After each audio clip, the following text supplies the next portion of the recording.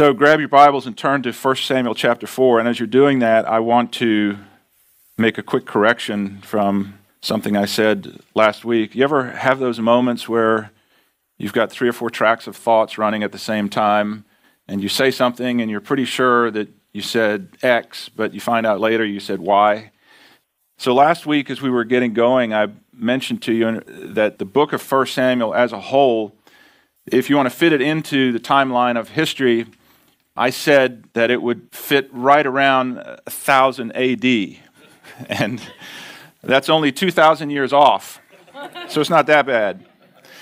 I have no idea what my brain was thinking at that time, but clearly we're talking about 1000 BC, and somebody's fact-checking me. Okay, that's all I need in my life is more fact-checkers. I assure you I was wrong, okay? So I'm glad somebody caught that last week and asked me about it afterwards because they thought, oh man, I was thinking it was older than that. I'll go, yeah, you're right. I was up here years and years ago teaching on Noah and the ark, and when I was done, a guy came up to me who's a bit of a smart aleck, but a great guy, and I love him for a sense of humor, and he said, so Moses built the ark, did he? And I said, what? And then I went, oh no, did I say Moses? He goes, yeah, you pretty much talked about Moses the whole day. So I don't know how that happens. I need some more kabuka juice. What is it, Kevin? What's it called? That brain juice stuff? Yeah, I think I need some more of that. Okay, please. So I wanted to clarify that 1000 BC is roughly where we are in the book of Samuel. So the book of 1 Samuel can be divided up into sort of, chapters 1 through 7 are kind of introduce us to Samuel and what's going on with Israel. Chapters 8 through 15 begin to focus on Saul. And then from chapter 16 through to the end of the book focuses mostly on David. And we'll see that in the coming weeks. So we closed last week in 1 Samuel chapter 3 by seeing how young Samuel was growing up, learning how to minister in the tabernacle, learning his priestly duties. And we saw how he was given a message by God to deliver to Eli the priest, and it was a very painful message about the destruction of his family. But Samuel was faithful to speak that hard word to Eli, that word of prophecy. And so as a result of that, we're told in the last few verses of chapter 3 that God established Samuel as a prophet throughout the land. And God started speaking once again to the people of Israel after he had been silent for a long time. Verse 1 told us that the word of the Lord was rare in those days. There were not many visions, and so that had turned around now because of Samuel's faithfulness. God is once again speaking to the people through Samuel. And we see that in chapter 4, verse 1, where it says, and this is really a continuation of the last few verses of chapter 3, it says, and the word of Samuel came to all Israel. Now that's obviously the word of the Lord, as the end of chapter 3 tells us, that is coming through Samuel. So Samuel's now taking what the Lord is telling him to say, and he's passing it on to the people of Israel, who had previously, and still to this point, had turned away from God. And that's a wonderful thing that the word of the Lord is now being spoken and heard again. And what we would hope to see happen as a result of that is that the nation would start repenting and coming back to the Lord. Because God had promised that if their hearts were fully committed to him, if they followed him faithfully, that he would provide for them, that he would be with them, and that he would always give them victory over their enemies. But let's read on and see what happens now. 1 Samuel chapter 4, we pick up in verse 1 again. And the word of Samuel came to all Israel. Now Israel went out to battle against the Philistines and encamped beside Ebenezer, and the Philistines encamped at Aphek. Verse 2. Then the Philistines put themselves in battle array against Israel, and when the battle spread, Israel was defeated by the Philistines. who killed about 4,000 men of the army in the field. Now, as I just said, based on God's multiple promises to them in the past, it's immediately clear that the only reason they were defeated is not because the Philistines were stronger, it's because the Israelites were not following God and obeying his word. It had nothing to do with the strength of the military. The Bible says that one man fully devoted to God can put to flight 1,000 men. And you would think now that after this defeat, these people would get honest about their sin and they would admit their need for God. But instead, they regather after this defeat and they act like they honestly can't understand how or why this defeat happened. Verse 3. And when the people came into the camp, the elders of Israel said, "Why has the Lord defeated us today before the Philistines?"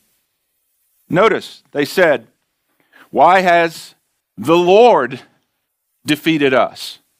They phrase this question in the way that puts the blame squarely on God. Make no mistake, they knew the answer to this question. But like so many people do still today, maybe like we catch ourselves doing from time to time, whenever something goes wrong, they immediately blame God. It's God's fault. Why did God let this happen? I hear it all the time. Why did God let this happen? You know what I never hear? Rarely, I'll say. I used to hear this from my friend Lee Crandall more than anybody years ago. But you never hear the opposite from Christians. When something wonderful happens in their life, they never say, "Why did God let that happen? Because I don't deserve it." You see that? It's interesting. When Lee was battling cancer, right there at the end, he said people would come up to me and say, "Don't you ever ask God, why me?" And Lee would say, "No. As a matter of fact, I say, why not me?" It's a powerful viewpoint. So the Israelites immediately turn and attack God. They blame God. Why has the Lord let this happen to us? They refuse to admit that it was their disobedience that had caused their defeat. But they don't stop there with their foolishness. They take it one step further. Look at the last part of verse 3. They said, "Let us bring the ark of the covenant of the Lord from Shiloh, so that it may go with us to save us from the hand of our enemies." Now that may on the surface sound like a good and right thing to do. But there's a problem with this, because rather than acknowledging their sin and repenting before the Lord, they ran and grabbed the ark of the covenant and took it with them into battle like it was some kind of good luck charm. Look closely at what they said in verse 3. "Let us bring the ark of the covenant of the Lord from Shiloh so that it may go with us to save us from the hand of the enemies." They were no longer looking to God to save them. They were now looking to this box to save them. Now, of course, the ark was a wonderful thing, but there was no saving power in the ark itself. It was only a physical symbol of the presence of God. They were trying to use this religious object as a way to kind of manipulate God to get them out of trouble. But it was of no use to them now, because the actual name of that box was not just the ark, it was the Ark of the Covenant of the Lord of Hosts. The Ark of the Covenant. They had broken their covenant with God, and so as a result, they were now out from under the protection of God. And that box by itself would do them no good whatsoever. Yes, we've seen in our previous studies, they'd taken the ark into battle with them numerous times, and they had won over their enemies. But on those previous occasions, it wasn't just the ark that was with them in battle. It was God that was with them in battle. But since those earlier days, they've turned away from God and they're worshiping idols. And they're foolish enough to think that the presence of God would still go with them simply by taking that box into the battle. They were looking for power in a religious relic rather than in their relationship with God. And people still do the same thing today. They have statues of saints in their house or on their dashboard in their car. They have rosary beads. They quote religious creeds. They go meticulously through religious rituals, thinking that in those things they will find the power and the help that they're seeking. But none of those things can help them. So, the Israelites carried the ark back into battle. And just look at how easily people can be, what would you say, falsely energized and misguided by empty things. Verse 4. So the people sent to Shiloh, and they brought back the ark of the covenant of the Lord of hosts, who sits enthroned between the cherubim. And the two sons of Eli, Hophni and Phinehas, were there with the ark of the covenant of the Lord. And when the ark of the covenant of the Lord came into the camp, all Israel shouted so loudly that the earth shook. And the people saw the ark and they're thinking, yeah, this is great. All our problems are solved. Except they weren't. They had this, can I just put it into modern day terms? They had this very passionate, noisy worship service, so to speak. But God wasn't present there at all. Folks, I'm not going to go down this trail because I don't have time, but I would just caution us. Now, I'm all about, I love enthusiasm and excitement for the Lord. But it can often be a false indicator of the real presence and activity and power of God. I've been in some worship services in my life. I remember one with dear old Pastor Wombrand when we were overseas. He spent 14 years in communist prison being beaten and tortured and brainwashed just to get him to renounce his faith, and he never did. And he came out of that with a remarkably strong faith. And I remember being in a worship service with him, and I was watching him as a boy, and he worshiped the Lord in this very quiet, personal, respectful way. There was no show. Now, some could look at him and think, well, he doesn't really get it.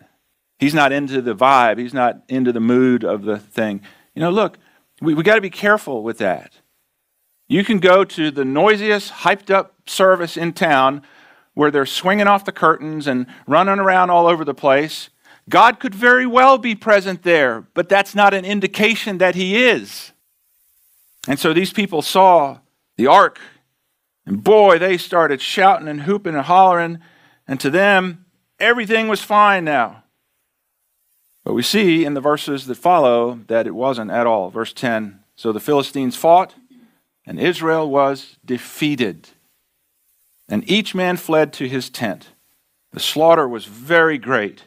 30,000 foot soldiers of Israel fell. And in fact, this second defeat was not only worse in terms of the number of lives, but it was worse in a different way. Verse 11 says they suffered an even more humiliating defeat. It says the ark of the Lord was captured. And the two sons of Eli, Hophni and Phinehas, died. And we're starting to see how quickly their disobedience to God is causing them to spiral out of control. But sadly, it doesn't end there. Next, we're told that a man ran from the battle back to Shiloh to tell the people and to tell Eli the priest what had happened. Verses 15 and 16. Now Eli was 98 years old, and his eyes were so dim that he could not see. And the man said to Eli, I am the one who came from the battle. I fled today from the battle line. And Eli said, what happened, my son? So the messenger answered, Israel has fled before the Philistines, and there has been a great slaughter among the people. Also, your two sons, Hophni and Phinehas, are dead. And the ark of God has been captured Verse 18, as soon as he mentioned the ark of God, Eli fell off the seat backward by the side of the gate, and his neck was broken, and he died. For he was old and heavy, and he had judged Israel 40 years. What a disappointing, heartbreaking way for someone to conclude their life. What a horrible epitaph this is, to be written at the end of someone's life. And you see, Israel's sin started out small. They didn't all at once decide to rebel in a day. It started out with small things, compromises here and there. And that thing that started out small is now having a compounding effect, as sin always does. James 1:15 says, when desire has conceived, it gives birth to sin. And sin, when it is finished, brings forth death. That's quite a downward progression. And sadly, the terrible effects of Israel's sin aren't over yet. He goes on to tell us that Eli's daughter-in-law was about to give birth. And when she heard the news that the ark had been captured and her husband had been killed and her father-in-law had died, those following verses tell us that she immediately went into labor and she died after giving birth. And we pick up in verse 21, and she named the child Ichabod, saying, the glory has departed from Israel, because the ark of God has been captured, and because of her father-in-law and her husband. And she said, the glory has departed from Israel, for the ark of God has been captured. Well, she was right in one sense. The glory had certainly departed from Israel. But she was wrong in another sense, because the glory had departed not because the ark had been captured. The ark had been captured because the glory had departed. All this misery was unfolding because the people had turned away from God. Now, we don't have time this morning to read all of chapters 5 and 6, but those two chapters tell us what happened to the ark after it was captured. It tells us that the Philistines took the ark of God and they placed it inside their pagan temple. And they put it at the feet of their god called Dagon. And the next morning, when they went to open the temple doors and walked in, they saw that their idol Dagon had fallen over and was lying on the ground before the Ark of the Covenant. And you can imagine the conversation. Sort of awkward looking around at each other, going, well, that's odd. And so it says they picked him up and they put him back in place. I mean, we're getting this picture of how utterly helpless false idols are. Well, they went through their pagan worship that day.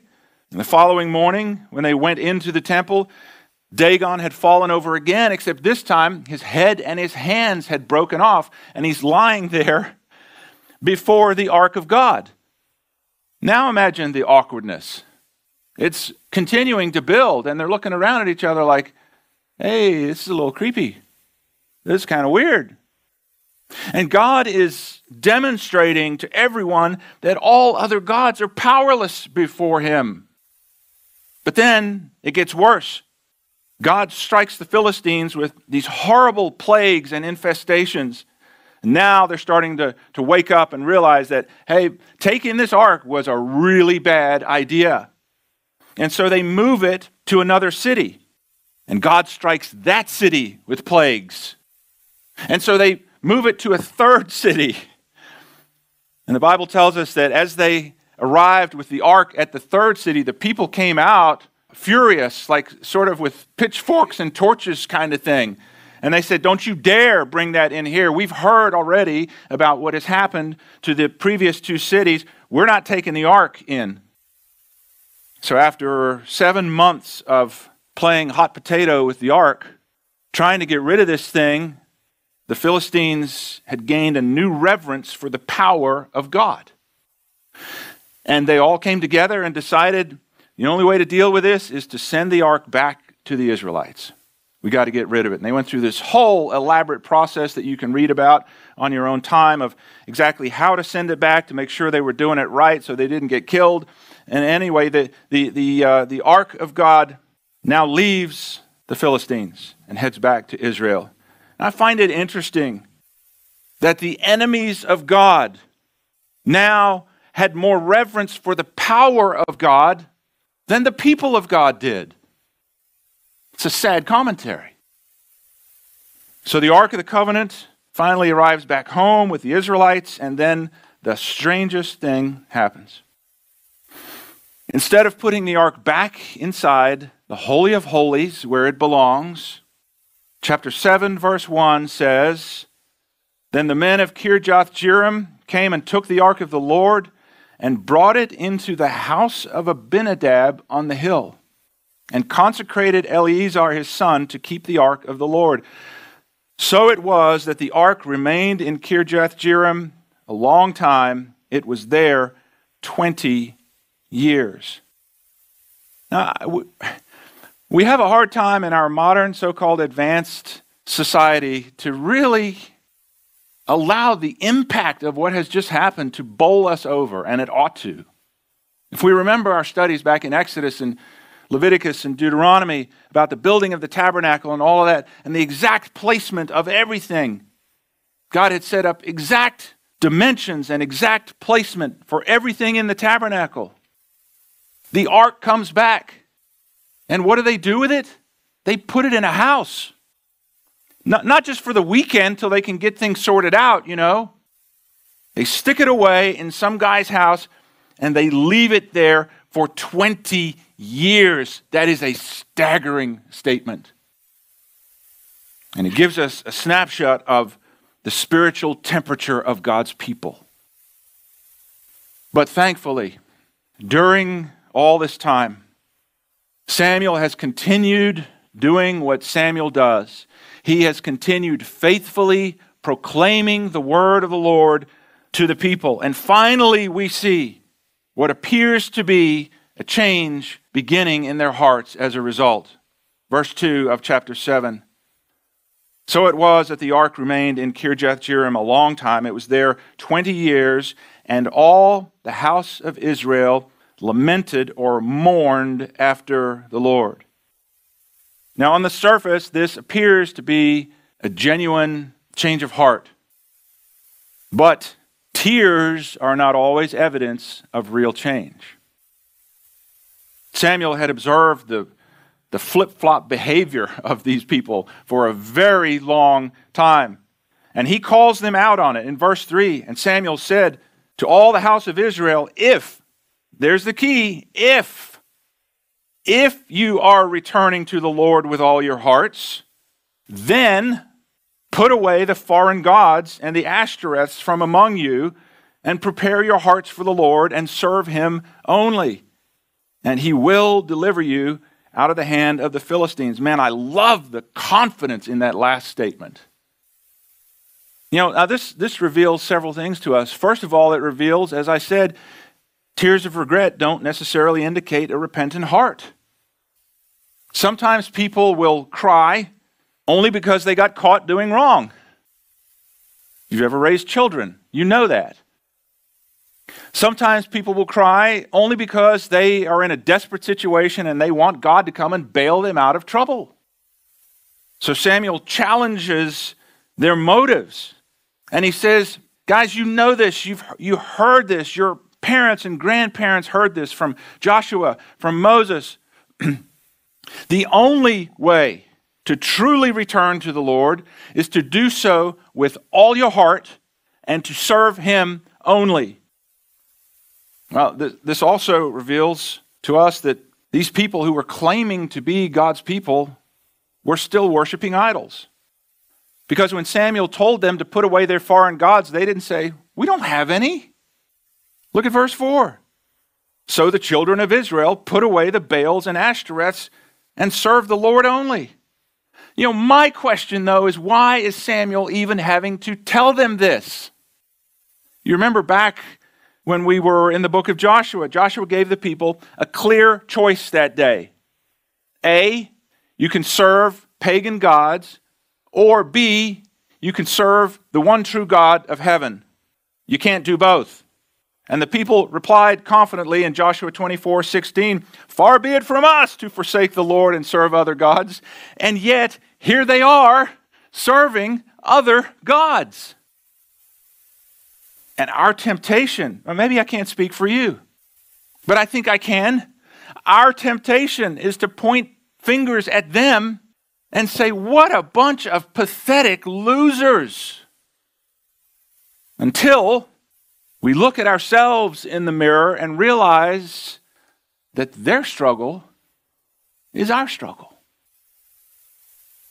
Because of sin, we're all constantly drawn away from having a heart that is fully devoted to the Lord and a life that serves Him only at all times.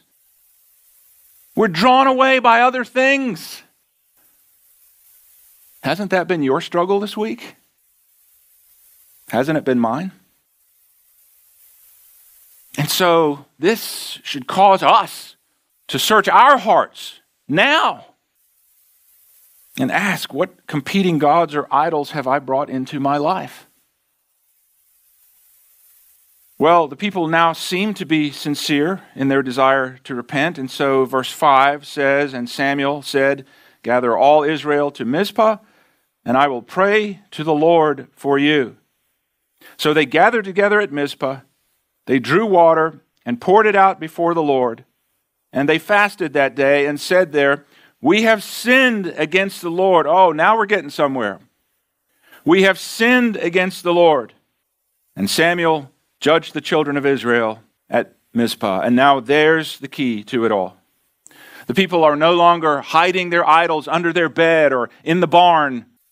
They're no longer making excuses for their waywardness. They're doing the one thing that they should have done all along. They're confessing, admitting their sin.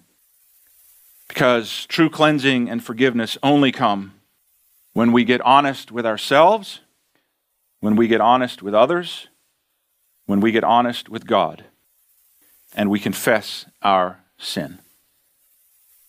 This is why, and I'll say it to you again for the 800th time, this is why so much of this, quote, preaching that goes on nowadays, that is all happy and positive and feel good, and well, I just don't see it as my job to bring people down. My job is to give people a boost for the week. Then you're not a pastor.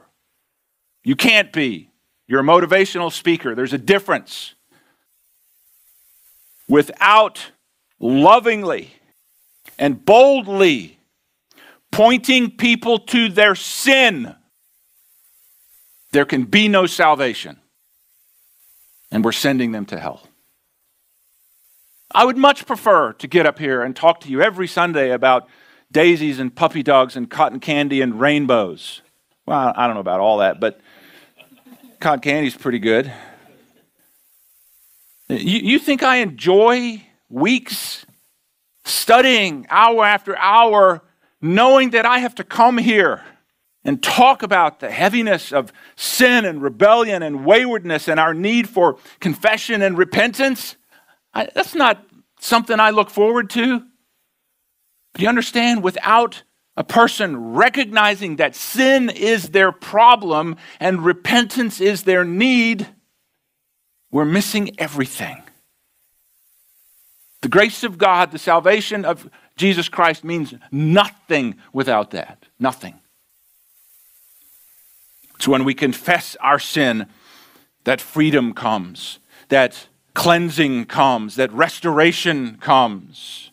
Proverbs 28:13 says, "Whoever conceals his sins will not prosper, but whoever confesses and forsakes them will have mercy." And we know 1 John 1:9, if we confess our sins, He is faithful and just and will forgive us our sins and cleanse us from all unrighteousness. So here's what Samuel does next. Verse 9 of chapter 7. "And Samuel took a suckling lamb and offered it as a whole burnt offering to the Lord. Then Samuel cried out to the Lord for Israel, and the Lord answered him. Now, someone who hasn't been taught about this whole sacrificial system, especially a child, might ask, as my children did when they were growing up and, about that high, and they were starting to understand some of this stuff. With tears in their eyes, they would say, why did an innocent little lamb have to be killed? It didn't do anything wrong. That's not fair. Why did they do that? Well, as a reminder of what we looked at back when we were studying through the tabernacle and the sacrifices, when an innocent lamb was being offered, it was saying to the person who brought that offering, what's happening to this lamb should be happening to you. This lamb is dying in your place. It is a substitute for you. The judgment of God that should be falling on you is falling on this innocent lamb instead. And that innocent lamb, of course, was a foreshadowing. It was a picture of the Lord Jesus Christ, who would one day come and live a sinless life and die on a cross and take the punishment for our sin upon himself, so that all who believe in him could be set free and have eternal life. So Samuel is there offering this sacrifice, and the people are repenting before the Lord. And we would think that all would be sunny and happy.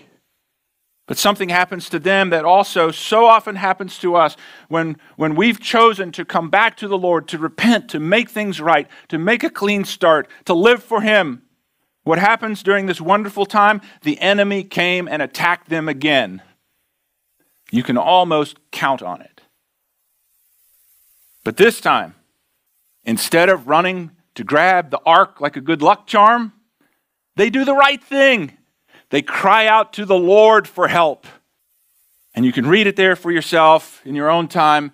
God came and through this powerful thunder came and miraculously delivered his people. What a difference this time, because they cried out to the Lord, than from the last time when they didn't.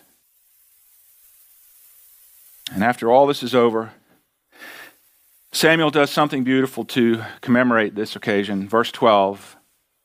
Then Samuel took a stone and set it up between Mizpah and Shen, and called its name Ebenezer, saying, thus far the Lord has helped us.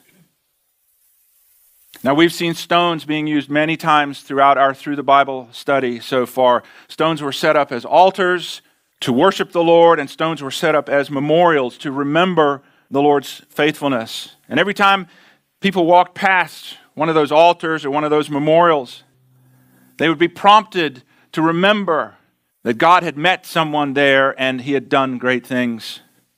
And whenever children would see a pile of stones set up somewhere, they would ask their mom and dad, what do those stones mean? And it would give the parents an opportunity to say to their children, let me tell you an amazing story about what God did for us that day. You setting up any memorials in your life? I hope so. And by doing this, by seeing that physical reminder, the people could then be reminded that despite their many failures, the Lord had helped them all along the way. Chapter 4 ended with Ichabod. The glory has departed. Chapter 7 ends with Ebenezer. Thus far, the Lord has helped us. What a beautiful turnaround. And as you and I think, look back over our own journey with the Lord, we'd have to say that we've all created some Ichabod moments where we've acted in such a way that the glory has departed. But we'd also have to say that we've had some Ebenezer moments where, in spite of our many failures, in spite of the hardships that life may have brought our way, we can say with certainty through it all thus far the Lord has helped us. Man, this past year has brought things into our lives that none of us would have ever wished for. It's brought financial hardship to many. It's brought medical hardship to many. It's brought relational hardship. It's brought tremendous amounts of emotional hardship. People have experienced so many Ichabod moments this past year where all they could muster the strength to say is, surely the glory of the Lord has departed. But as we close now, I want to do so by readjusting our gaze off of those Ichabod moments of this past year. And I want you instead to come to a place called Ebenezer, to pause and remember the countless ways that God's goodness and faithfulness have been so evident to us all along the way. So that together we might say with assurance and with thankfulness, thus far the Lord has helped us. But you know, it's not just thus far that we can count on the Lord's faithfulness. Psalm 48:14 completes that thought by taking us the full length of life's journey when it says, for this God is our God forever and ever. He will be our guide even unto death. John Newton understood this when he wrote the words of Amazing Grace. Through many dangers, toils, and snares I have already come. 'Tis grace, capital G, 'tis grace that brought me safe thus far, and grace will lead me home. Let's pray. Father, we thank you for this honest account of the foolishness and waywardness of your people, this Ichabod moment, because in it we see a reflection of our own struggle against sin. We also thank you for the reminder of this Ebenezer moment through which we see all of your ongoing goodness and faithfulness in continuing to help us all along the way. I pray that we would be both humbled and uplifted by remembering your goodness to us. And I pray that our lives in the days ahead, though they be sprinkled with Ichabod moments and Ebenezer moments, I pray that when it's all said and done, I pray that our lives would bring glory and pleasure to you. And we ask it in Jesus' name. Amen. You've been listening to a broadcast from Life Point Church in Greenville, South Carolina. If this ministry has touched your life in some way, we would love to hear from you. Just visit our website at www.lifepointsc.org for more information. Or, if you prefer to reach us by letter, you can write to us at P.O. Box 27036, Greenville, South Carolina, 29616, USA. Until next time, may God bless you as you continue to follow Him. Open the eyes of my heart, Lord. Open the eyes of my heart. I want to see you. I want to see you. Open the eyes of my heart, Lord. Open the eyes of my heart. I want to see